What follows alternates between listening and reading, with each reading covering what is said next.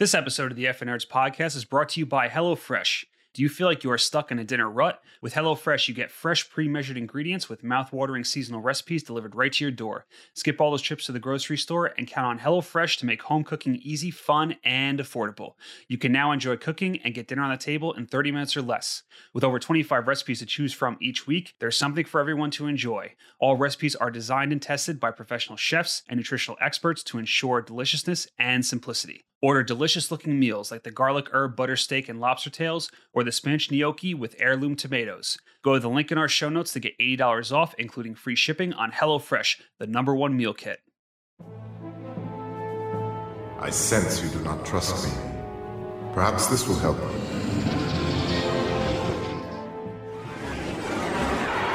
Sorry I'm late. Just woke up 2 minutes ago. Who are you? A friend.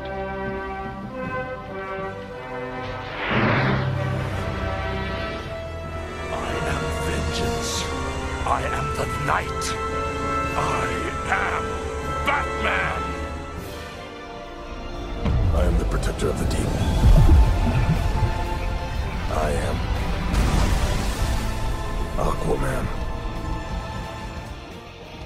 I am returning. Not the boy who was shipwrecked, but the man who will bring justice to those who have poisoned my city. My name is Oliver Queen. In brightest day, in blackest night, no evil shall escape my sight. Let those who worship evil's might beware my power, Green Lantern's light.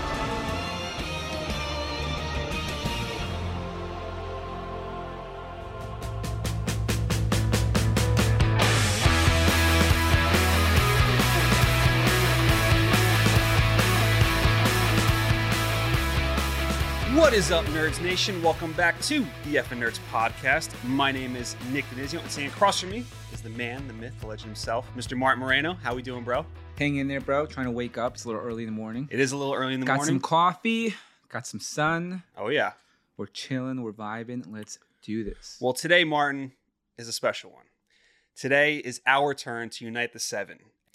As you know, there has been an absolutely epic podcasting event going on these last few weeks called Unite the Seven, where 7 extremely talented podcasts are each covering a member of the Justice League. Why are you laughing, bro? We're talented. I don't know. If We're talented. If it's supposed to be extremely talented, then I don't know what we're doing here.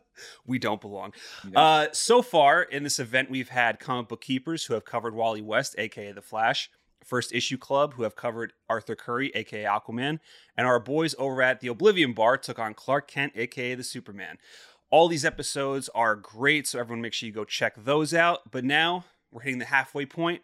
It's our turn. It's the F Nerds time. But before we really kick things off, if you're a new listener here for the Unite the Seven event, welcome to our show.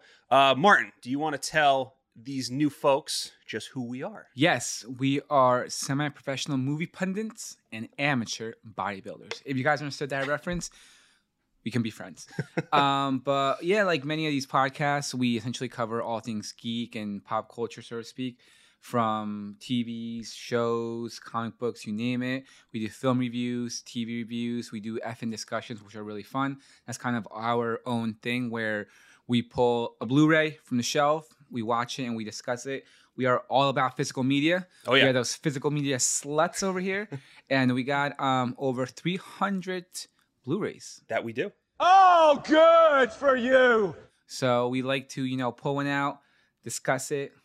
It's the only time we pull out. Just kidding.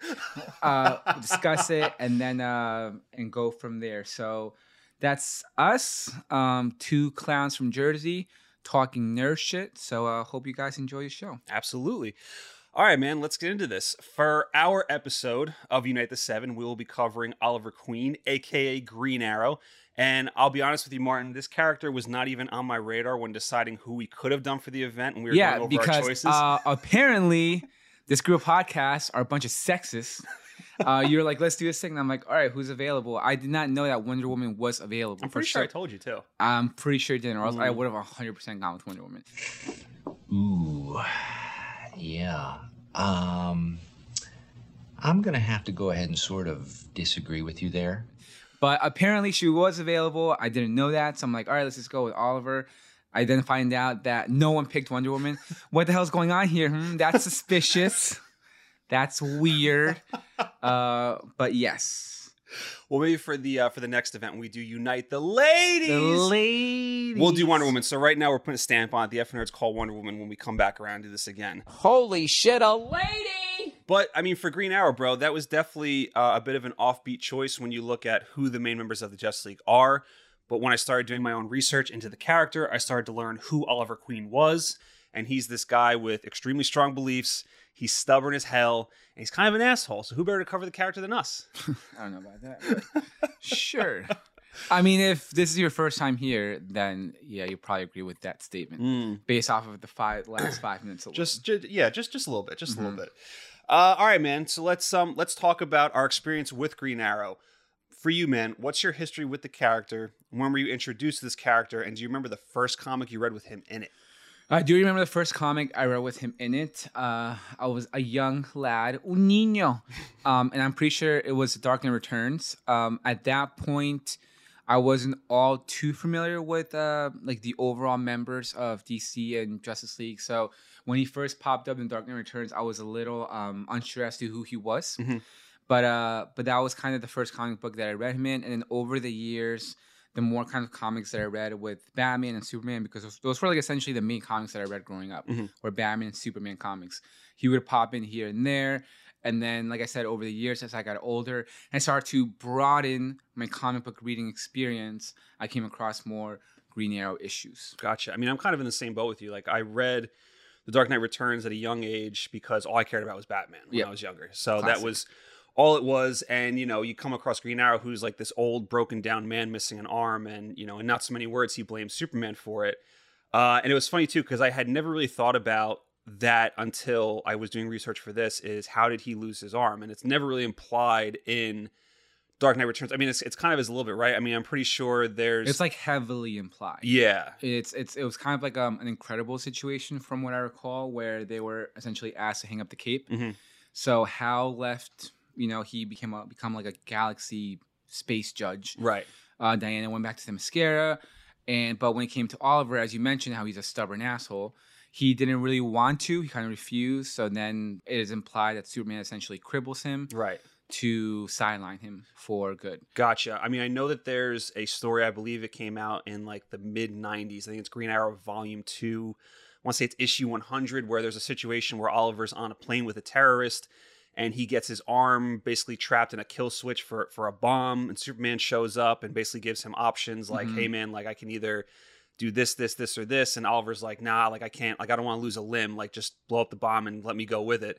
Superman's like, that's not an option, I'm not going to let you die. So he ends up cutting Boy Scout. Exactly, Boy Scout to the end. So cuts off his arm, and Oliver blames him for that. So that's not what happens in Dark Knight Returns, but people look to that as like a possibility as to what might have happened. Yeah, kind of like that's how kind of like the animosity grew. Exactly how it started. You draw too much attention to yourself. Always have. I mean, sure, you play it mysterious, but it's a noisy kind of mysterious. They have to kill. What is it you want, Oliver? A piece of him. The schoolboy. I always knew it would come down to the two of you someday. The world's not big enough for the both of you. Doesn't have to be a big piece. Just count me in. For old time's sake. Still hurts when it's cold. Lately, it's been cold a lot. But then also, like, I had no knowledge of, you know, Oliver Queen going into this or any of his stories. I mean, obviously there's the Arrow CW show, which we're going to get into later on. But I never really got into that. And so doing this has caused me to really sit down and read some of these runs. And it's really been awesome, man. Like, I've become not just a fan of Oliver Queen, but of characters like Black Canary, John Diggle, Shadow, Roy Harper, just the wealth of characters that are in Oliver's story. And it's been a lot of fun, man. It really has. All right, so let's continue on, and we're going to kind of get into Oliver Queen's character history, powers and abilities, and you know me, bro. I love to do my half-ass internet research. Yeah. So let's get into Green Arrow's origin. Created by Mort Weisinger and designed by George Pat, Green Arrow first appeared in More Fun Comics number 73 in November 1941. His real name, Oliver Jonas Queen, a wealthy businessman and owner of Queen Industries, much like Bruce Wayne, uses his status as a billionaire playboy in Star City to hide his secret identity. His alter ego, Green Arrow, is an archer who uses his skills to fight crime in Star City, which is basically Seattle, as well as alongside his fellow superheroes as a member of the Justice League. Justice League. His abilities include peak human physical and mental conditioning, master martial artist and hand-to-hand combatant, master archer and marksman, and an expert acrobat. Oliver utilizes high-tech equipment, armor, compound bow, and various types of specialty arrows with various special functions such as glue, explosive-tipped, grappling hook, flash grenade, tear gas, and even kryptonite arrows in a range of special situations. Bro, how do you not mention the boxing glove? Oh, that's right. There is a boxing glove. Yeah. Amateur. That's why you're here, bro. You pick me up. All right, so continuing the half-assed research and this fucking script, even though Green Arrow debuted in the early 1940s, it wasn't until the late 1960s that he started gaining popularity. Writer Denny O'Neil and artist Neil Adams, baby, all the comic book fans out there know that name, fucking stud, redesigned the character and chose to have him lose his fortune, making him a streetwise crusader for the working class and a disadvantage. In 1970, he was paired with Green Lantern in a groundbreaking socially conscious comic book series. Since then, he has been popular among comic book fans, and most writers have taken an urban, gritty approach, Nick, you know I love that word, gritty approach to the character. And in a bit, we'll get into some more of those famous Green Arrow stories. Hell yeah. Outside of the comics, Green Arrow has appeared in just one episode of the animated series Super Friends in 1973. Then in the 2000s, he popped up in a number of DC television shows, including the animated series Justice League Unlimited, Young Justice, The Batman, and Batman the Brave and the Bold. I should have been saying Justice, as well as several DC animated original movies. In live action, he appeared in the series Smallville, played by Justin Hartley, which we're definitely going to get into. Smallville. Tell me about Smallville. And then in 2012 with Arrow, featuring Stephen Amell as the title character. Arrow went on to launch several spin-off series, becoming the starting point for a shared television DC universe known as the Arrowverse. Green Arrow also appeared in 2017's Injustice 2 video game, where he is married to Black Canary and part of Batman's Resistance. So, about Black Canary, Ollie. Dinah's my wife, pal. Was just gonna ask if she had a sister. All right, Martin, so as you just mentioned before, we're going to talk about some of Green Arrow's more famous comic runs. And we're not going to go super in-depth to this. This is kind of like Green Arrow 101. Hopefully this piques some of your guys' interests, and after hearing about this, you go and check it out for yourselves if you haven't already. In the early 1970s, Green Arrow became a co-lead in Green Lantern from writer Dennis O'Neil and artist Neil Adams. The acclaimed series dealt with various social and political issues, including the Snowbirds Don't Fly story arc, where Roy Harper is revealed to be a heroin addict. That storyline specifically was award-winning and came at a time when drug addiction was really in the public eye. Moving on to The Longbow Hunters, which dropped in 1987, written and illustrated by Mike Grell. Came at a time, bro, when DC had a more mature comic line for their audience. So this is kind of when DC's moving out of like the Super Friends 1970s kind of feel, and they're getting really dark. Your favorite word, gritty, bro. Like this is when Dark Knight Returns was coming out. Year one. Killing Joke. A way more mature time in DC. Yeah, I think the mid to late 80s is a really important time when it comes to DC Comics, because that's really when there was a huge sort of like character dynamic shift in the world, so to speak, which like the reason we have the Batman that we have today is because of that dynamic shift in the mid to late 80s. Right, absolutely. I mean, that's when also the like Batman came out with Tim Burton, which took a very dark approach after moving out of like the Adam West time, you know? Exactly. But back to The Longbow Hunters, the miniseries follows Green Arrow and Black Canary taking on a group of drug runners that eventually leads to Black Canary getting captured and brutally tortured. Yikes. Oliver ends up murdering her attackers. Yikes. This is also where we get our first introduction to Shadow, who becomes a major supporting character in future Green Arrow stories. The series proved popular enough that DC Comics commissioned the first ever Green Arrow ongoing series written by Grell. The series ran for 11 years, and as I was saying before, with it being very dark and gritty, I looked to The Longbow Hunters as Green Arrow's Dark Knight Returns, because this is where it kind of moved away from, I guess, like the whole superhero aspect of Green Arrow and really like grounded him and like put him on the street. He's just a guy with a bow who's just, you know, taking on crime. So this is really where Green Arrow sort of comes into his own. I think this is where a lot of people came on, you know, obviously became so popular that it ended up being his own series. This is where people really got on board with Oliver Queen. Cool. All right, we're going to jump all the way to 2001 with Quiver, and we got somewhat of a shout out from Comic Book Keepers, who did a preview episode for this event, and when they came to talk about us and doing Green Arrow, they mentioned, I hope they talk about Quiver. So I actually read Quiver, and it's fucking bonkers, man. It's written by Kevin Smith and illustrated by Phil Hester and Ande Parks, and it sees Hal Jordan resurrect a dead Oliver Queen, but without his soul. Hal is actually having a conversation with Oliver's soul, and they decide to resurrect him with his memories, but his soul wants to stay in heaven. The resurrected Oliver has no memories of the events of the Longbow Hunters or the rest of the Grell Run. As I was saying, this arc is absolutely bonkers. It deals with heaven and hell, and there's demon fighting, and it's actually a blast to read, and I recommend everybody checking it out. We're going to jump now to 2007 with Green Arrow Year One, written by Andy Diggle and art by Mark Simpson, which takes concepts of previous iterations of the character and kind of gives a brand new updated origin for Green Arrow. This is the story that really inspired all the flashback sequences in the Arrow TV series, and showrunner Mark Guggenheim acknowledged that when he created John Diggle for the show, which I had no idea that Diggle was an original character for the show. I thought he was always in the comics. No. So that was cool. That was really cool to find out. He named John Diggle after Andy Diggle, and he said, "We felt like we were drawing enough inspiration for Year One that we felt we should name a character after Andy, so we did." And we will get into Green Arrow, but I know the flashback sequences get really bonkers as the show goes on. It doesn't really get bonkers; it just gets played out. It gets played out. They It's just milk the shit. Well, I didn't out of realize that it goes on for 8 seasons. That they're Yeah. still doing flashbacks. So I thought they and would it's have just wrapped like, up. After a while, you're just like, "Oh my god, we're still here! It's Like, like, I how don't care- I much? don't care. Like, what the fuck? Let's get out of this island. Come on, let's go." Really? Kind of played out, dude. And then moving on, bro, you can't really talk about Green Arrow without mentioning Black Canary. In 2007, there was a massive crossover series that surrounded their wedding after Green Arrow proposed to Black Canary at the end of her own miniseries. This series is filled with all kinds of twists and turns. It becomes this massive globe-trotting adventure. And even though Green Arrow and Black Canary eventually do get married, bro, we know how this goes. None of the heroes we love can ever be happy. They eventually split up. It's like Hollywood. It's just like Hollywood. Relationships do not last. Absolutely. All right, Martin, I've been talking for way too long. Take it from here. I want you to tell us about Cry for Justice and the New 52. Cry for Justice. All right. So I do not have a script, but Cry for Justice, New 52. Okay. I wasn't the biggest fan of the New 52 run. For me, but see, like, I'm easy. Yeah. I'm easy, Nick. Yeah. So like, if you have this, if the story is not the greatest, you can sell me on the artwork. Right. And I wasn't really the biggest fan of both the story or the artwork for the New 52 when it came to Green Arrow, because I felt like the artwork was a little... The best way I can describe it is like early Rob Liefeld days. Okay. As for the people who don't know who Rob Liefeld is, he's the one who created X-Force, Deadpool.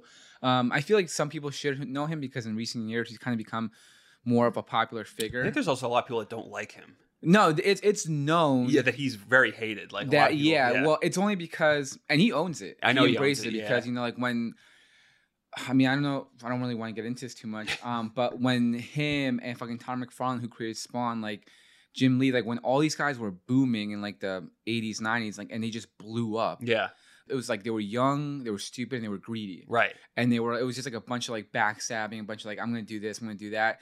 It was like collaborative efforts followed by non-collaborative efforts. And it was just like a huge incident that happened between all these guys when they were younger. Wait, so was Rob Liefeld at the forefront of that? Because it seems like he takes the brunt of all that stuff as opposed to Todd McFarlane. No, because Todd McFarlane was doing the same thing. Like, Right. They were all like secretly looking for like movie deals with people for their characters. You know, like they all created major characters. Yeah. You know, so actually Rob Liefeld has a great story about I believe it was for Deadpool meeting with Tom Cruise. Oh. And he was just so ignorant and like didn't really take it seriously. Like he showed up to a meeting like an hour late. What? And Tom Cruise gave him like a pep talk, like, man, like you can't do this. Like this is Hollywood. You gotta like be serious. And he was like, oh my god. And I was like, holy shit. Like, and if you listen to Rob Liefeld talk, he talks like this, and he's like, oh my god. And he's like very animated. And he's like a crazy dude. I actually bumped into him at a con one time, and he was really cool. Yeah. He was really chill. I think. I mean, they've like, I don't want to talk about this too much, but they've gone into depth a bunch of times of how they were just young and stupid. Right. And they just did not take anything seriously. And they were making so much money. Right. You're talking about at a time, like in the 80s, 90s, they were making, I believe, like $80 a page. Jesus. Can you imagine? I can't, dude. Like that's and just I mean it's a whole situation, but to get back to it, I felt like the artwork for New 52 was a little. I don't want to say amateur because Rob Liefeld by no means is an amateur, but just like the anatomy and like the movement of the body was like felt like old school Rob Liefeld. Yeah, art. well, every time you say that, I keep thinking of, and everyone will know this too if they read comic books, that Captain America with the massive chest, and it just looks weird, like how it's drawn. It's like stocky, and it feels like very at home, like pencil sketches colored in with like colored pencils. Mm-hmm. Yes, I wasn't the biggest fan of that, but for the people who know Smallville. Tell me about I gotta find that clip. Yeah. It's from Inside of You. Okay. And Michael Rosenbaum always talks about how he was doing a movie with Steve Martin, and Steve Martin like came up to him, sat down, and he was just like, "Tell me about Smallville." Was it really? Oh yeah, man, I gotta listen to that. Yeah, I gotta find that fucking clip. He was so awesome, man. I've talked about it before, but I was at lunch sitting at a table, and he'd come over and go, "Is this seat taken?" And he'd sit right next to me and tell me about Smallville. The look in Smallville was based off of New 52, even though New 52 came out afterwards. Yeah. Maybe it was like a chicken and the egg kind of thing.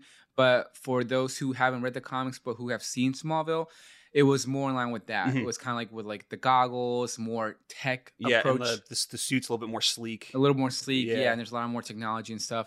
Like I said, I'm easy. If the story's not great, but the art is good, Right, you're I'm a little bit on board. Yeah. And now it's kind of that's more in line for Cry for Justice. Because even though Cry for Justice, I liked it more than New 52 because it's kind of like your I don't want to say your band of misfits, but it's kind of like the secondary characters. Yeah. It's led by Hal, Green Lantern again, and Green Arrow, Oliver Queen, who are obviously popular characters. But then you also have people like Congarilla. Mm-hmm. You have people like Starman.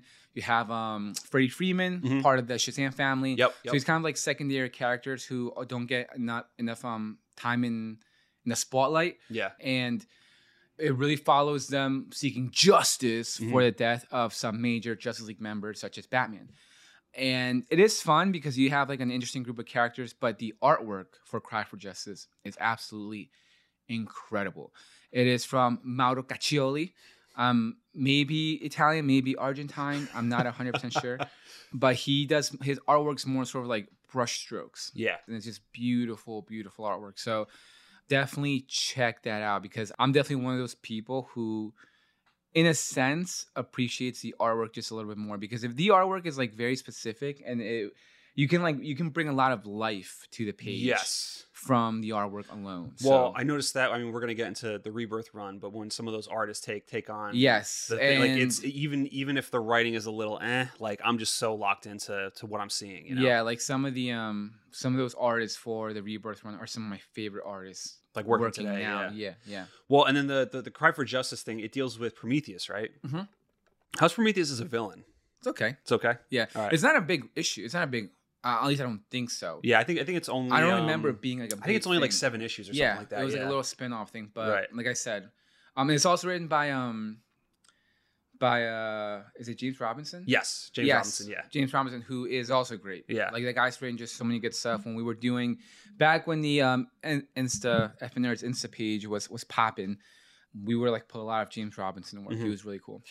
And just one last thing on New 52 Green Arrow, or just New 52 as a whole. I didn't realize how much of a negative response New 52 had because I'm not the biggest comic book reader.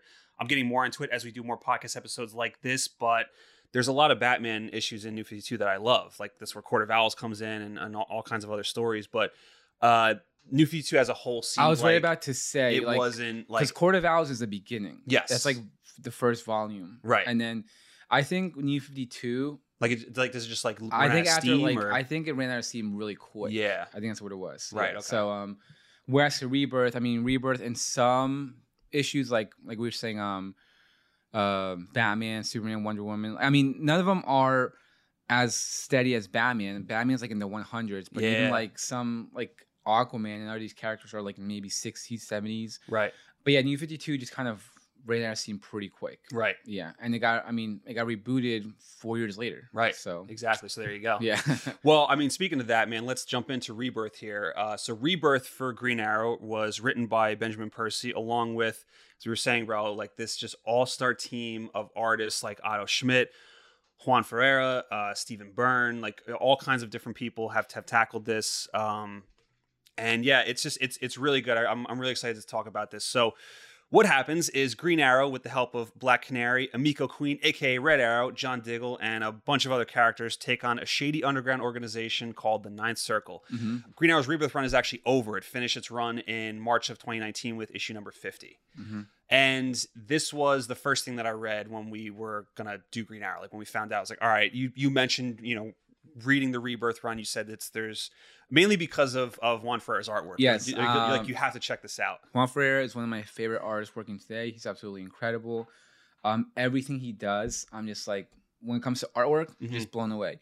Some of the stuff that he did with Punisher and Thor. You have Foggy Nelson, right, of Daredevil, riding a giant space goat. Like, you just have some crazy shit in there. It's a lot of fun. So definitely check out Juan Ferreira's work. And I have to be honest, I was a little underwhelmed by Spider-Man Noir. Oh, you were? Yeah. Because I remember you were reading that. You said you were really enjoying it. I was. It's the artwork. Like, I'll be real. Like, the artwork that Juan Ferreira's like black and white artwork in that run is incredible. The storyline, not the best, but definitely check it out for the artwork alone, because it's like amazing. Yeah, I mean, I really like he's doing. I don't know if he's doing all the issues, but he did some issues for Batman, Catwoman, like the whole thing with Mask of Phantasm. No, that's Clayman. Oh, it's Clayman. And Tom Moreau, Mikael Jansen. Oh, Ferreira's not doing any of that? I don't believe so. Okay. No. A few moments later. And we're back. And we just literally turned around and grabbed our Batman Catwoman comic because, like we said, physical media. And yeah. I mean, as you guys can tell, I haven't really read. Martin was right, Catwoman ladies and yet. gentlemen. Martin was right. No, because the only reason I know that so quickly off the top of my head, because that was the same team that did a lot of stuff in Rebirth. So they were the same team that did War of Jokes and Riddles, so like good. That. So it's that same artwork, and yeah, that's in Clayman is another one of my favorites. Yeah. I absolutely love Clayman. Another one is Stepin Sedgic. It's hard to Stepin Sedgic, I believe is how it's said. It's a tongue twister. Yeah, he did a lot of Aquaman stuff. Great work, obviously, for the veteran Mike Mayhew. Just like incredible stuff. So. That gives you a little bit of an idea of the type of artwork that I like. Kind of more realism, a lot of life to it, more fluidity, kind of brush strokes, stuff like that. But yeah, Clayman, and Clayman's a gorgeous man, so to speak. Yeah, guy's like a fucking supermodel. But yeah, I definitely love his work and what he's doing on Batman Catwoman. So I'm loving Batman Catwoman. By the way, I know there's been a little bit of criticism in recent Rebirth Batman issues. But just the phantasm and the way they're kind of continuing it. Yeah. Because they're essentially making the movie kind of canon. Right. And they're kind of continuing the story. Has been a lot of fun. Awesome. But getting back to Green Arrow Rebirth, and we were saying with Juan Ferreira, like anytime I came across an issue that he was drawing and illustrating, like I immediately perked up just because I knew how awesome this artwork was going to be. And he tackles some of the biggest issues in this run. And then just talking about the run in general for Green Arrow, like I said, this was my first introduction into the character. And when it starts off, there's already that built-in history. Oliver's already established as Green Arrow. And at one point in time, he was a part of the Justice League. But this is almost a reintroduction for characters like Black Canary. She comes in that first issue. And immediately they start working together and the romance gets going in full swing. And just what happens to Green Arrow. Like he has to go on. That's his Selena Kyle, bro. Oh, yeah. It's basically his Selena Kyle. But just what happens to Green Arrow. Like early on, he loses his fortune. He loses his company. He gets framed for murder. And then it's just like this massive journey for him of just growth and sort of coming into his own and learning from past mistakes. And it's a lot of fun. Like there's so many things that happen, and including like I didn't expect any of the Justice League members to come in because they talk about how much they hate Oliver Queen, how much of a pain in the ass he is, and then the first issue with that Flash comes in, and then all of a sudden next issue it's Wonder Woman, then Superman, then Batman, and then Green Lantern, and it's so cool to have him interact with these characters, and even with Green Lantern dude, because obviously where Green Arrow started to find popularity was in that 1970s Green Lantern run where they paired them up. Mm-hmm. Same for Cry for Justice. For Cry for Justice. Him and Hal were leading the charge. Right. So in the issue that Hal comes in for Green Arrow Rebirth, It's awesome how they sort of play it between them, because you feel the history and just how they talk to each other, how, you know, what their dialogue is. And I really thought Benjamin Percy did a good job of really playing that up, because how he interacts with the other Justice League members as opposed to how he interacts with Green Lantern was just a lot of fun. And I could just, you know, as they're talking, you just feel, like I said, you feel that history between them. And then also just the Ninth Circle as well. Really awesome villains, really cool design. It reminds me a lot of Court of Owls, just like this shady underground, but it's on such a global scale. Like they're basically like this bank for. It reminds me of like the Court of Owls mixed with the Hand from the Marvel Universe. From the Daredevil villain, because like some of them have like fucking like swords and shit, so it's like a nice little blend. Yeah, absolutely. And then this run just also incorporates almost every single, you know, supporting character for Green Arrow when it comes, like I said, when it comes to John Diggle, Roy Harper, Emiko Queen, Shadow, the Dark Archer, like just all these characters just come into play here, and they do a really good job weaving, you know, just this web of a story. And it's a lot of fun, man. If you guys have read it, you know, I hope you share the same sentiment as me. If not, definitely check it out. It's well worth jumping into. I believe Ferrer does like the first 4 issues, doesn't he? He does, and then he just comes back and forth. You know, I also like Otto Schmidt as well. I think his artwork is Otto Schmidt is incredible. Yeah, too. He has a lot of good work. Another there. one too is similar to kind of like in that discussions, Gabriel Delato. Yes. For the people who don't know, definitely he's another one that's kind of like Caccioli, where it's more like paint brushes and shit. Right. Really good stuff. Hell yeah. All right, bro. Yes. Let's talk Smallville. Tell me about Smallville. Smallville.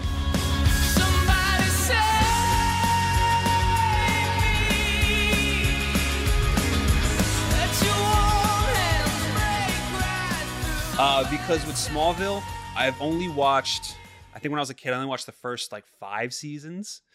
But Smallville was still a lot. It's still a lot. But Smallville was such a massive like show when we were younger, man. Like that was what really brought me into this world of superheroes. You know, all I cared about at the time was Batman, but Smallville introduced me to Superman and Lex Luthor, and I really have to credit that show with igniting the love that I have for a lot of things that we talk about on this podcast. And it's funny, man, because lately I've had more interest in those shows like Smallville or Arrow because of the Inside You podcast with Michael Rosenbaum.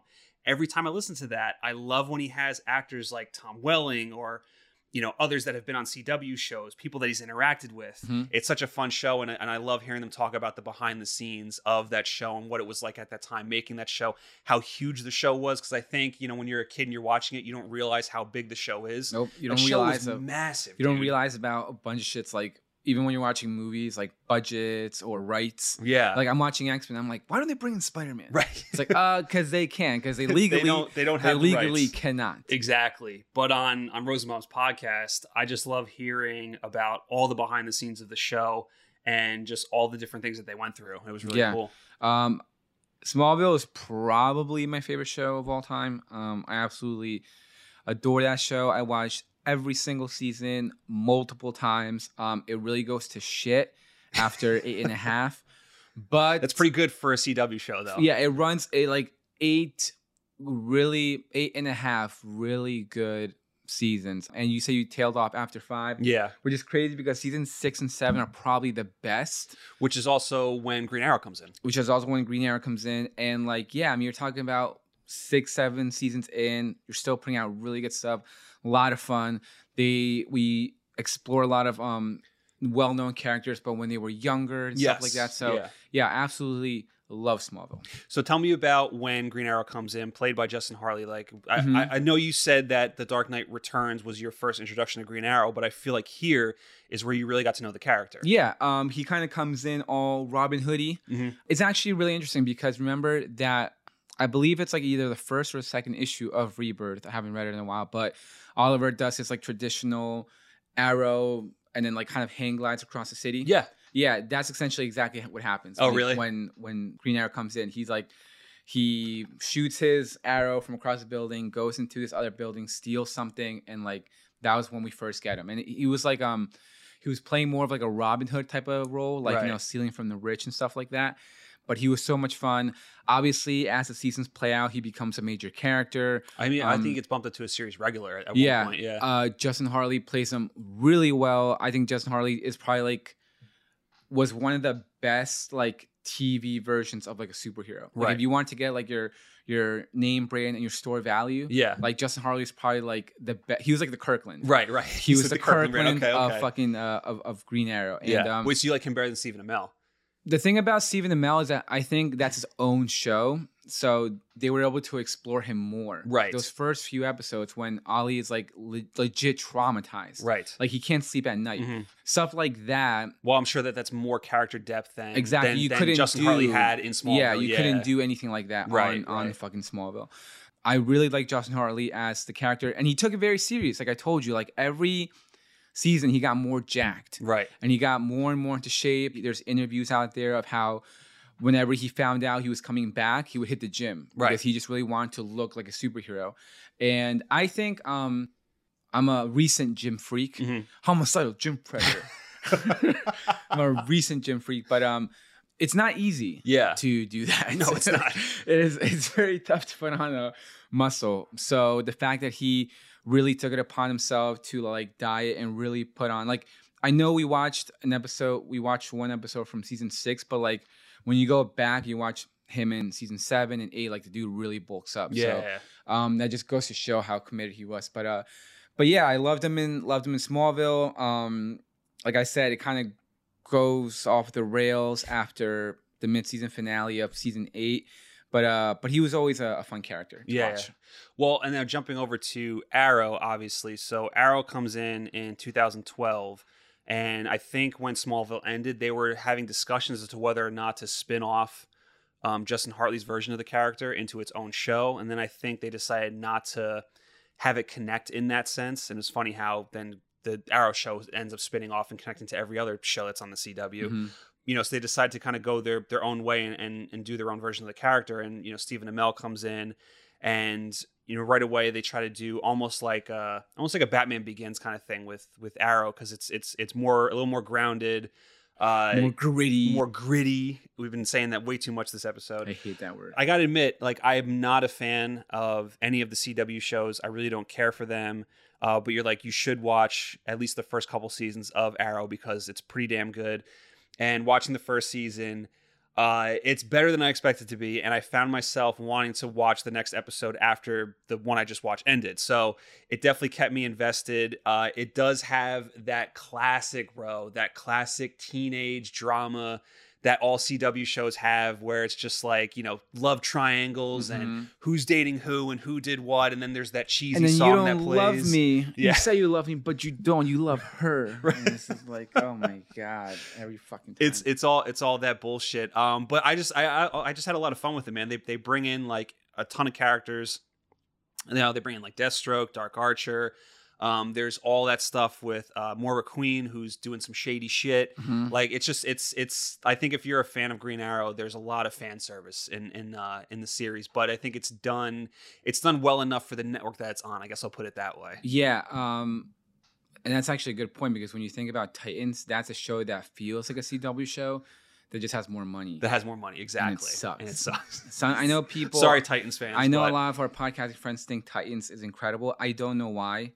I think that show is horrible. Yeah, it's. I mean, maybe it's at some point we'll talk about Titans, but it's just I don't know. That show has no identity. It has no identity. No identity. It's it all does not over know the what it place. wants to be. It's like, also like the direction's just bad too. man. Direction's like bad. The scenes, writing's like, not good. The way scenes play out, sometimes they're awkward. There's the way also the like show is put together. Like random they cuts and literally shit. have no direction, no guidance. They don't know what they're doing, and it's fucking frustrating because this just has like Akiva Goldsman's fingerprints all over it. Like yeah. Despite what you think of the CW shows, I think Greg Berlanti has established himself pretty well in television, and I just don't see any of his like his fingerprints. fingerprints I don't on see this. anything. Yeah, I don't yeah. see it's. Oh, who's the? It's Berlanti, Goldsman, and is it Johns? It might be Johns. I'm not sure. Even as much as we shit on Jeff Johns, I think Stargirl's good. And I think what he's done in television has also been good. Yeah. So I think this is just more like this is a bigger production. So we're going to give it to the guy who's handled bigger productions, Right. which is Akiva Goldsman. Mm-hmm. And I've been telling you since day one. Yeah. Like since day one, I've just been venting to Nick about how frustrating the show is, about how they have no clear direction, no clear identity. Finally, Nick jumped on board on season 3, and he's just like, yeah. I'm like, this show sucks. The show is not good. And I'm like, Well, bro, I've been telling you. And it has its redeeming qualities. Like you have, I always forget how do you say his last name? Brendan Thwaites, who plays Robin / Nightwing.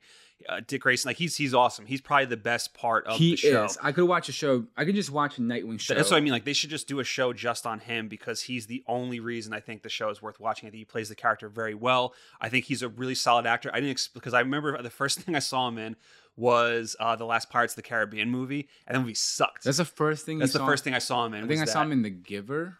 Well, that movie sucked too, didn't it? Kinda. Yeah. Well, I mean, the book is not the best book ever. Yeah, but I just remember because we had to read that fucking book in school. Right. And like, it's like for some reason that book is like weirdly in my head. Yeah. But and also, bro, speaking of actors getting really in shape to play the role, I feel like he's another one that's just gotten more and more like jacked as the series has gone on. Well, you haven't watched season 1 or 2. So I haven't. Let's keep it real here. I've seen enough of season 1 and 2 to know. That's okay. I know enough to know, but yeah, man, I think he's like I said, he's the only bright spot on that show. Yeah, I think the issue is that again, they were just trying so hard to be different. They were trying so hard to be hard, so they had like swearing and fake CG blood, and they were trying to be like cool and violent and dark and gritty. Yeah, and it worked. Right. I mean, business wise, it worked because it made money. People got watching views. It got good ratings. I don't know how. You know, if it's not broke. Or don't. What's the term? Metaphor? If it ain't broke, don't fix it. If it ain't broke, don't fix it. Metaphor. English is not my first language, and apparently they thought that it wasn't broke, where clearly it is. It's a poorly done show, right? Just flat out, it's a poorly done show. I know, like I said, I know some people who are. I know a few of our 7 loyal listeners might think it's a really good show, but. Not at all. Yeah, we don't see it that way. Nope. But jumping back to Arrow, I mean, you were on board with that show for what would you say, like 2.5 seasons before? 3.5. 3.5 before like it really kind of like fell off. Season 1 is it's finding its footing. Yeah. I told you to check it out, and I'm really glad you did. Season 2 is amazing. Yeah, Season 2 that's is what I hear. really, that's like really, the peak of the show. Really good. A lot of shit goes down. A lot of secrets come to the surface. We get some major character deaths and like emotional character deaths. Yeah. And Manu Bennett as Deathstroke is incredible. And that's a little similar to, again, Chicken or the Egg, but it was a similar situation as to what happens in Rebirth, where essentially Oliver is getting, I don't want to say fugitived. He kind of is a little bit. Kind of, right? Yeah, I'd say so. Where like his whole everything is like people were like plotting and kind of like taking out the ground beneath him. It's similar to that, but it's Deathstroke pulling all the strings. Right. So oh, that sounds fun. I'm actually excited to watch that now. Yeah, it's really, really good. But then we go into season 3. Now I remember season 3, I went into it with that season 2 high. Mm-hmm. So I was like ready for it. And it was pretty good. And then we get the Ra's al Ghul introduction, which was awesome. Mm-hmm. And we get the whole League of Assassins, which is really cool. And then we have this great battle between Oliver and Ra's al Ghul. And it's such a great episode, such a great scene, that mid-season finale of season 3. And then after that, it goes to shit. For me personally.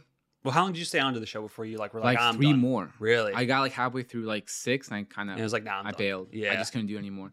But spoiler alert: Oliver dies. Right. Ra's al Ghul kills him, and it was so good. Yeah. Like Oliver's death is so fucking good. The way it's such a well done scene, that fight between them. He survives. How, I'm not gonna say. But it was so stupid. Really, they don't toss him like the Lazarus Pit or anything? I'm not going to say. Okay. But it was so stupid as to how he survived. It was so dumb. And from that moment on, it's like the show just never recovered. It lost me. Yeah. For me personally, never recovered. And then we went into Damien Dark, and I told you I'm not the biggest Neil McDonough fan. Which is kind of wild because he's been in like everything. He's a big and just comic book stuff. He's been in so much stuff. He's a big TV character actor. He's been in a lot of comic book stuff, but I don't like his face. I don't like that face. You need to change it. Change it quick. Nothing against the guy. Nothing against him. I'm sure he's a sweet man. But well, I was gonna say, he was on The Inside of You with Mikey Rosenbaum. Mm-hmm. He was on recently, and it's not Mikey. It's Rosie. Rosie. Come on, bro. If you're gonna be friends, you gotta with say Michael Rosenbaum. You gotta say the right nickname. Rosie.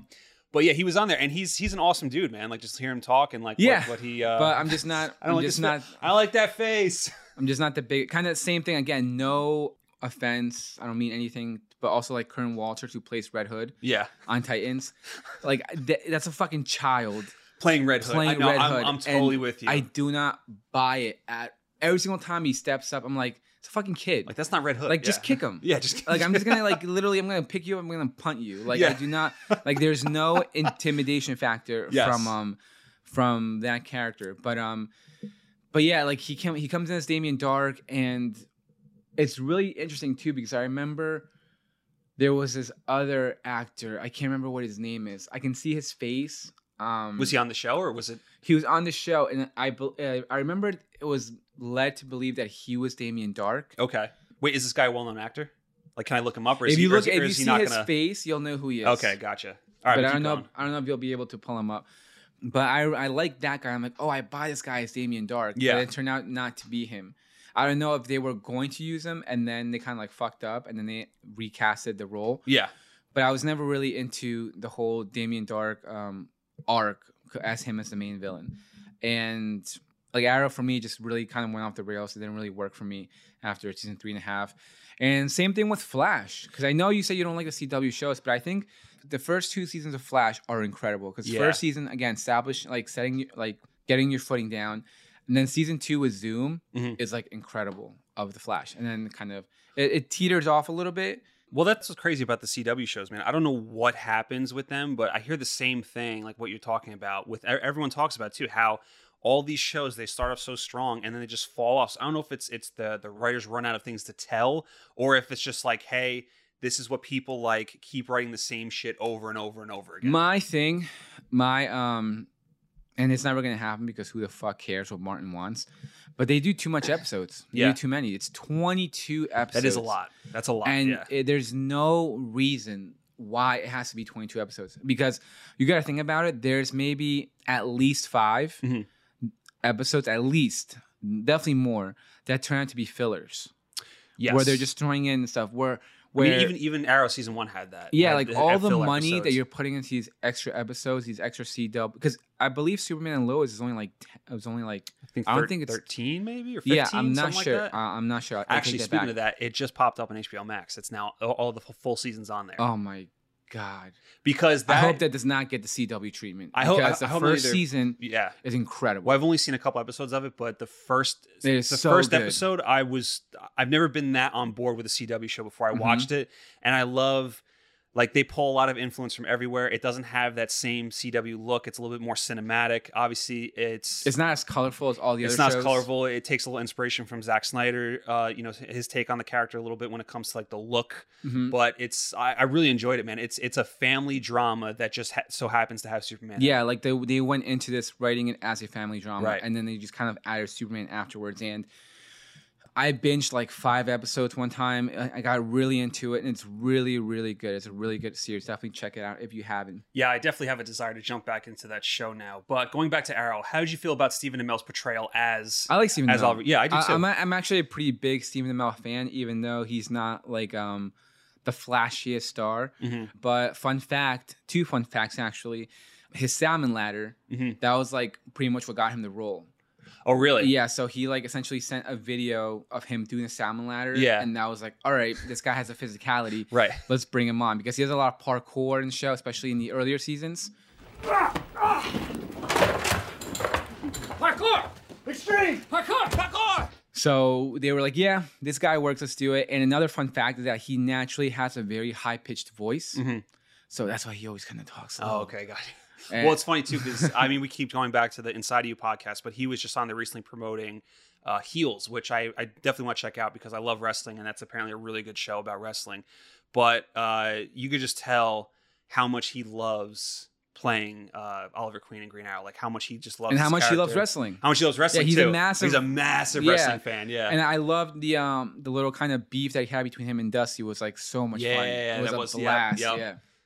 But I mean, he really commits to the role. You could tell how much he loves it, and yeah, like just watching it and not really having seen personally like a live action version of the character. You know, that's who I associate Green Arrow with now. You know, yeah, it's just again, him. that version of Green Arrow is much more different. That live action version is different than the Smallville version. Yes, because like I said, the Smallville version, it's more New 52. It's more tech driven. The suit's more sleek. He's got goggles, more like The bow is a little bit more of like I don't want to say, how do I say it? I guess advanced bow. Advanced. It's got like little triggers and shit. Compound bow, compact bow, whatever. Yeah, it's got like little shit. He's got the voice modulator. Yes. I believe that Stephen Amell's arrow eventually gets the voice modulator. I'm not 100% sure, but I'm pretty sure he does. But he's more like traditional. He's got like your standard bow. He's got your arrows. Well, it's like we were saying before. It pulls from Green Arrow Year One. Yeah, it's not as sleek or it's not as advanced. So there is that sort of like fun differences between the two. Right. But yeah, so for me personally, only watched season 1 of Arrow, but I definitely had a lot of fun with it. It was fun seeing just all these characters come into play as I'm reading Rebirth. So I'm seeing characters like Shadow and Roy Harper. They just kind of pop up here. It's like, oh shit, yeah, it's really cool to see these characters come in here and just it's like this massive just sandbox, and it's a lot of fun to watch them just play with all these characters. Yeah, and I will say though that even though I think the later seasons go to shit, there are those those occasional moments that really stood out. That were really good. Yeah, like you have I think the thing that really sold me on the show was the stunt work. Yes. The stunt work and that's the right, man. The action scenes are pretty solid. The action scenes in Arrow are really, really good. So that kind of sold me on early on. And that aspect of the show never dies down. Yes. The stunts were always really good. The fight scenes were always really good. I think you told me that it gets better as it goes on. Yeah, like in terms and of, from like a technical standpoint, like the camera work and things they do also, they have like a great, I believe it's season 6. It's like a great one shot. They're following Red Arrow and Diggle and everything through like a falling building, and the camera's kind of going in and out of the building, like going into the elevator, and it's like the way they did it was really well done. Oh, it's awesome. But other than that, yeah, not that great. Well, I mean, let's talk about. But the crossovers are fun. Oh, that's right. Yeah, I remember you saying that was early always... the crossovers were always a blast. Well, the first one's just him and Flash, right? The first one is just him and Flash, which is a little ridiculous. Yeah. And then as the Arrowverse got bigger, right, they had a lot more with like character. Supergirl, and then the Legends of Tomorrow, and then Batwoman gets thrown in there, which that one actually might still be my favorite one. Where that's the one before Crisis, right? Yes. Yeah. That's the one before Crisis. That's when they actually introduced Batwoman. And that one is that's the one that my boy Daniel Bernhardt, he was the stunt coordinator on it. Oh yes. And that's stunts are probably really good. That's how I became a fan of Daniel Bernhardt. Oh, nice. Because like I was watching this fucking episode, and I told you at this point I'm like a little detached. And I'm like, who directed this episode? Yeah. Like, I needed to know who directed this episode because it was so well done. The choreography was so good. The stunts were so good. And he didn't direct it, but he was a stunt director. Right. And then he popped up, and I'm like, I know this guy. Yes. I've seen him, like... Well, I was going to say, if you guys don't know who Daniel Bernhardt is, the first thing I ever saw him was The Matrix Reloaded. He played one of the new agents. And then since then, you've seen him in movies like John Wick, that episode of Barry in season 2, which is phenomenal. It's probably the best episode of the entire series. I don't know if you remember, but when we were watching that episode, and he pops up, I was like, oh, I know this guy. Yeah. I'm like, this guy's like a really good fighter. He does stunts. Yeah. And then the camera pans over and we see all like his medals. Yeah. And I'm like, oh my God, are we going to get like a big fight scene? Yes, we end up getting it, and it's amazing. And it's so good. And then I think one of the last things I saw him in was, he was in Nobody with Bob Odenkirk, and then he was also in Birds of Prey. He played Black Mass Driver. Yeah, so he's like the stunt guy in charge, but he always jumps in and plays like into these roles. I mean, because he looks like a movie star. He does look like a movie star. So obviously the guy fucking sells it, but he also had a small part in that episode. Oh, he did. Okay, yeah, nice. he's like one of the street thugs. Oh, okay, cool. But he made Grant Gustin look intimidating, which is hard to do because even like when Grant Gustin tries to pretend to be mad, it looks like a whiny child. And I'm just like, I don't buy you. But like, well, I would say, you want to talk about punchable faces? I think Grant Gustin has a very punchable face. Punchable. I don't know, man. I've heard some things about Grant Gustin. Not been great. I don't know if it's true or not. Yeah. But you hear rumors. There's rumors in the Twitter sphere. Regardless of the fact, I did really like Arrow for a while, and I just think kind of fell off. But that episode of the crossover, they switch roles. So Oliver becomes Barry, and Barry becomes Oliver. And you essentially have Oliver in Barry's body, and they're clearly two different characters. So they really did a good job of playing him up as like this like tough vigilante who uses his fist, doesn't really fight, So that was a lot of fun. And that's the one that ends with Black Suited Superman. Oh, okay. Gotcha. Oh my God, that episode is so good. It is so fucking good. I remember when Hecklin came in with the black suit at the end, I fucking lost my mind. I Yeah. literally screamed. I did a lap because I love Tyler Hoechlin as Superman. I think he is the Kirkland. Yes. He's the Kirkland. Well, I mean, he's great in the Superman and Yeah, Lois. he's Like, the awesome. Kirkland, the best store value for television. So yeah, some good stuff there. For sure. Well, let's keep on the subject of live action Green Arrow and talk about the possibility of him coming up in the DCEU because there was an announcement that they're going to make a Black Canary film for HBO Max with Journey Smollett. Why? I do not know. Well, I guess there's enough of a fan base there, and No, there's not, Nick. You know there's not. I'm being nice. I'm being nice, bro. Try not to be an asshole here. And I think Misha Green is going to take on writing duties. I don't know if she's going to direct, but Misha Green did Lovecraft Country, which we only watched one episode of. But it was the one episode was good, but then the show got canceled. So it's like, well, I guess I'm not just I can return to it, but it's almost like a what's the point at this stage. But as soon as Black Canary got announced, I immediately thought that this could be the time to introduce Oliver Queen in a more cinematic landscape. The show just wrapped, and WB might be hesitant to do a Green Arrow solo film.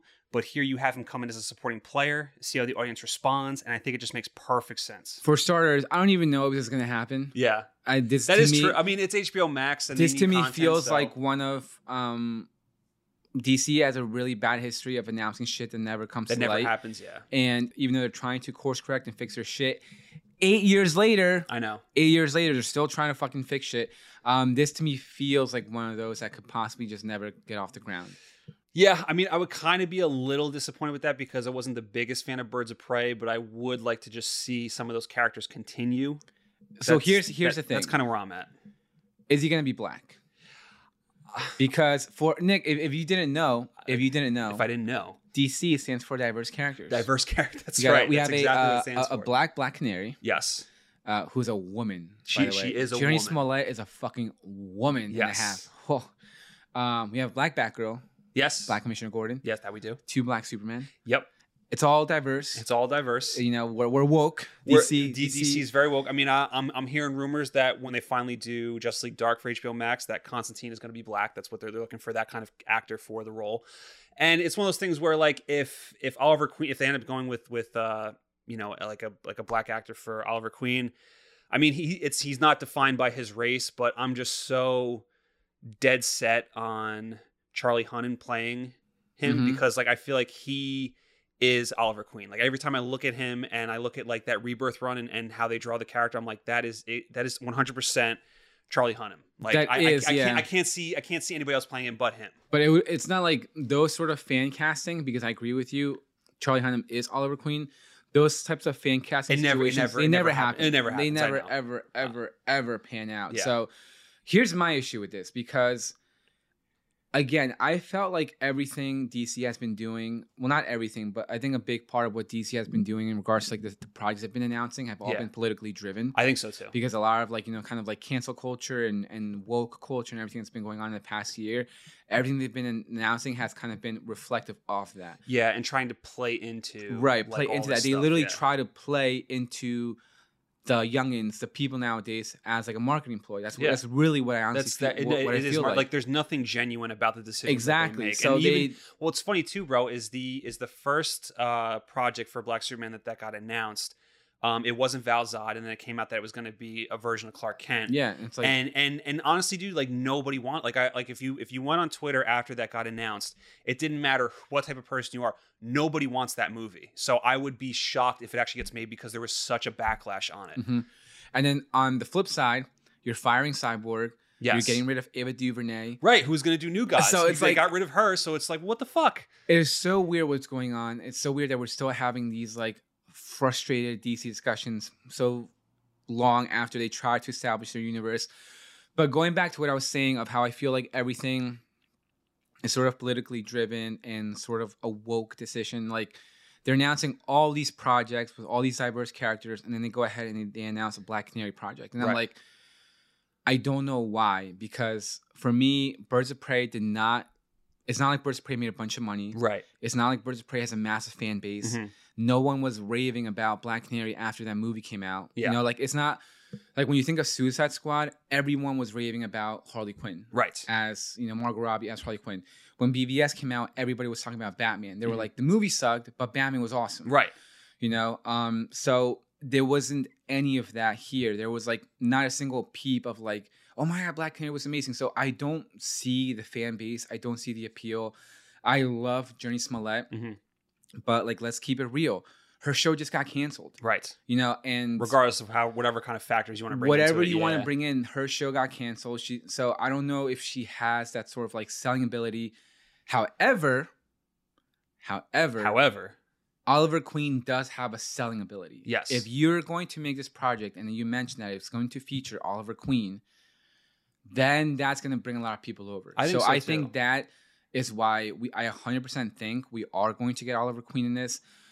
Whether he's black or white, like you said, it does not matter. Well, I also think too that if you're going to bring Oliver Queen into this, like if this movie does get made and it's for HBO Max, it's not going to have a massive budget. So it's not like you can get a full-blown A-lister to play Oliver Queen. But someone like Charlie Hunnam, I say Hunnam or Hunnam? I think it's Hunnam. I keep saying it wrong. All right. I know, but he's not going to demand a lot of money. That's what I mean. He's not going to demand a lot of money, but I think he's a big enough face that if people see that, they're going to be like, oh, fuck, he's in this too? I'm going to watch this. You know? Right, So I and feel it'll like be it has like that pull. good fan service. But again, like you said, those kinds of fan service things just never really play out. Right. But regardless of who they bring in, because I mean, again, to keep it real, we've already gotten 2 Howites. We've gotten 2 Howites Green Arrow. So if they want to bring in a black Green Arrow, then that's totally fine. So regardless of the actor who they bring on, I think they're going to use Oliver Queen as like a big selling point, and also like in a supporting role. Like I think that I think he's really going to have a pretty way. significant role, and whether he is Green Arrow or not is irrelevant. Just the name Oliver Queen is going to bring people on board. And whether he's been already established as the Archer or not, because we also have to remember this takes place in the DCEU, right? So we haven't really heard any.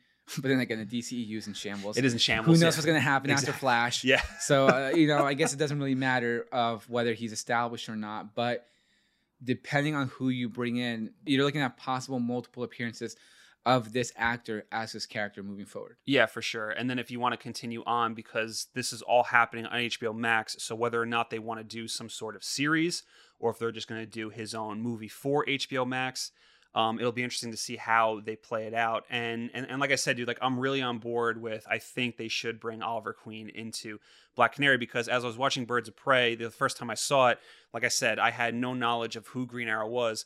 I didn't realize how big a part of Oliver Queen plays into Black Canary and vice versa. Like they're kind of hand in hand. Yeah, so it's Selena and Bruce. Exactly. It's the same thing. So it's almost like, how can you do one without the other? So I think this is the perfect opportunity for them to introduce Oliver Queen into the more cinematic live action of the DCEU, and it just makes sense to me. Yeah, I think it's definitely going to happen. Yeah, I think so and too. Then it's maybe they'll announce it at Fandom. Maybe. No, we'll see. It's possible. It's definitely possible. But all right, Nerds Nation, so that does it for us. Thank you guys for joining us during this Unite the Seven event.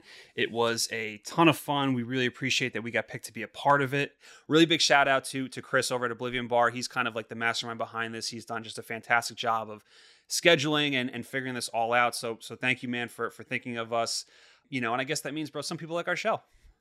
Yeah, I mean, I always say we got 7 loyal listeners. I love those 7 loyal listeners, bro. I do. We do it for them. Martin, is there anything else you want to say before we sort of sign off here? No. Thank you guys for joining us. If this is your first time coming on here via the Unite the Seven episodes, and I hope you guys enjoyed it. If you didn't, thank you for giving us that click, that play. You put a penny in our pocket, so we definitely appreciate it. And we'll see you guys soon. Definitely. As always, make sure you subscribe to the FN Nerds podcast wherever you enjoy listening to your podcasts. You can find us on Twitter at FN_nerds or on Instagram at FN Nerds. Make sure you guys tune in next week for Unite the Seven, where Comic Book Couples Counseling will be covering Martian Manhunter. Who I absolutely I know love. You're a big fan. I'm of Martian a big Manhunter. John Jones fan. One of my favorite top 3 moments still to this day in the Arrowverse was when John Jones revealed himself to Alex to be Martian Manhunter, because at that point he was Hank Henshaw. Yeah. For the comic book people who know, he's Cyborg Superman. Right. Who's technically a bad person. Right. So this whole time and the little bits that we got of Supergirl from him early on, I was okay, he's a bad guy. He's out here scheming. And there are moments where his eyes glow red. Yeah. Something, okay, he's a cyborg. Right. And when he reveals himself to be Jon Jones, Martian Manhunter, I literally... Did you lose your shit? I lost my mind. I could not... But, and not, you got to realize, that's the first time we've ever seen him in live action. Right, true. So, like, I was like, oh my God. Well, because, like, fucking screamed. Because that's probably one character and it you'd led expect. up. Yeah, and it led, like, the way it played out, it's just playing out. And I'm like, no, don't. Wait, is it him? Yeah. Like, oh my God, is it him? And he goes, I am the last. I was like, oh my God. I fucking like lost my mind. And then the relationship that he has with him and Alex and Kara, like, Supergirl's another one. I don't have anything in Supergirl. Like I said, like the last couple of seasons of Arrow and Flash were shit. Up to where I left off was always good. Yeah, for Supergirl. I always enjoyed it. I think I watched like 3 seasons. But really the relationship between Alex, Kara, and John, or Hank, whatever you want to call him, was always like pretty much the driving force. Like they have such a good like a bond. Yeah, like father. Because in the show, he's essentially sent by Alex and Kara's dad is played by Dean Cain. Oh shit! Wow. And you know Dean Cain goes he's a member of the DoD and he goes to kill him. Mm-hmm. There's hints of of like an alien in I believe it actually was a Peruvian rainforest. But he goes with the real Hank Shaw to kill Jean. However, Hank ends up dying. Their dad also ends up dying, and like his last wish to Jean was like protect my daughters. Oh, okay. So then he goes back as Hank Shaw, like disguised, and he just becomes like really great father figure for the 2 girls. And it's like such like their dynamic is literally what like sells the show. Really good. Like between the 3 of them and between Alex and Kara, it's so good. Oh, it's awesome. I mean, well, it's funny too because I like I said, I don't watch Supergirl, so I'm just looking through like the cast list here, and Sam Witwer's in the show. Yes, shit. He comes in a little later. Nice little Star Wars connection there. Oh, I thought you were gonna say Smallville. Well, Smallville as well. That's right. Smallville he plays Doomsday in Smallville in season 8, and that's when it goes to shit. Yes. Nothing against Sam Witwer. I absolutely love Sam Witwer. I've met him a few times. Have the you? Dude is really cool. No shit. He has no idea who I am, but like, yeah, he's a really cool dude. But yeah, he also voices Maul. He's a huge Star Wars fan. But yeah, Chloe gets married in season 8 in the mid-season finale. It's literally one of like the 20 relationships that Chloe has in that fucking series. Like every single person, every single dude in that show has a relationship with Chloe. But she gets married. Lana comes back after like being gone for a whole like season and a half. Doomsday wrecks the wedding. Yeah. And then that was like the mid-season finale, and it was like a cliffhanger. And you were like, holy shit. And it was really interesting because up to that point, season 8 was so good. Right. Like it was fucking good. Like it had a little bit more money. Yeah. So it was a little bit more effects. Right. It was really good. And then it comes back and it's... And then the final battle between Clark and Doomsday is just so lame. Is it really? It's so stupid. And yeah, not great, Bob. Not great. But we've been rambling on for too long. Thank you guys again for joining us. And with that, we'll catch you in the next one. And one more last thing. Comic book couples counseling who is doing Jon Jones. Yeah. I hope they eat some Oreos while they're doing it. Don't say, you don't know what I'm talking about. But they know. They'll get it. They'll understand. They'll understand. I hope they have an Oreo or 2 while they do the episode. I mean, if it's Jon Jones, you gotta get some of those cookies. All right, that's all. All right, later, guys.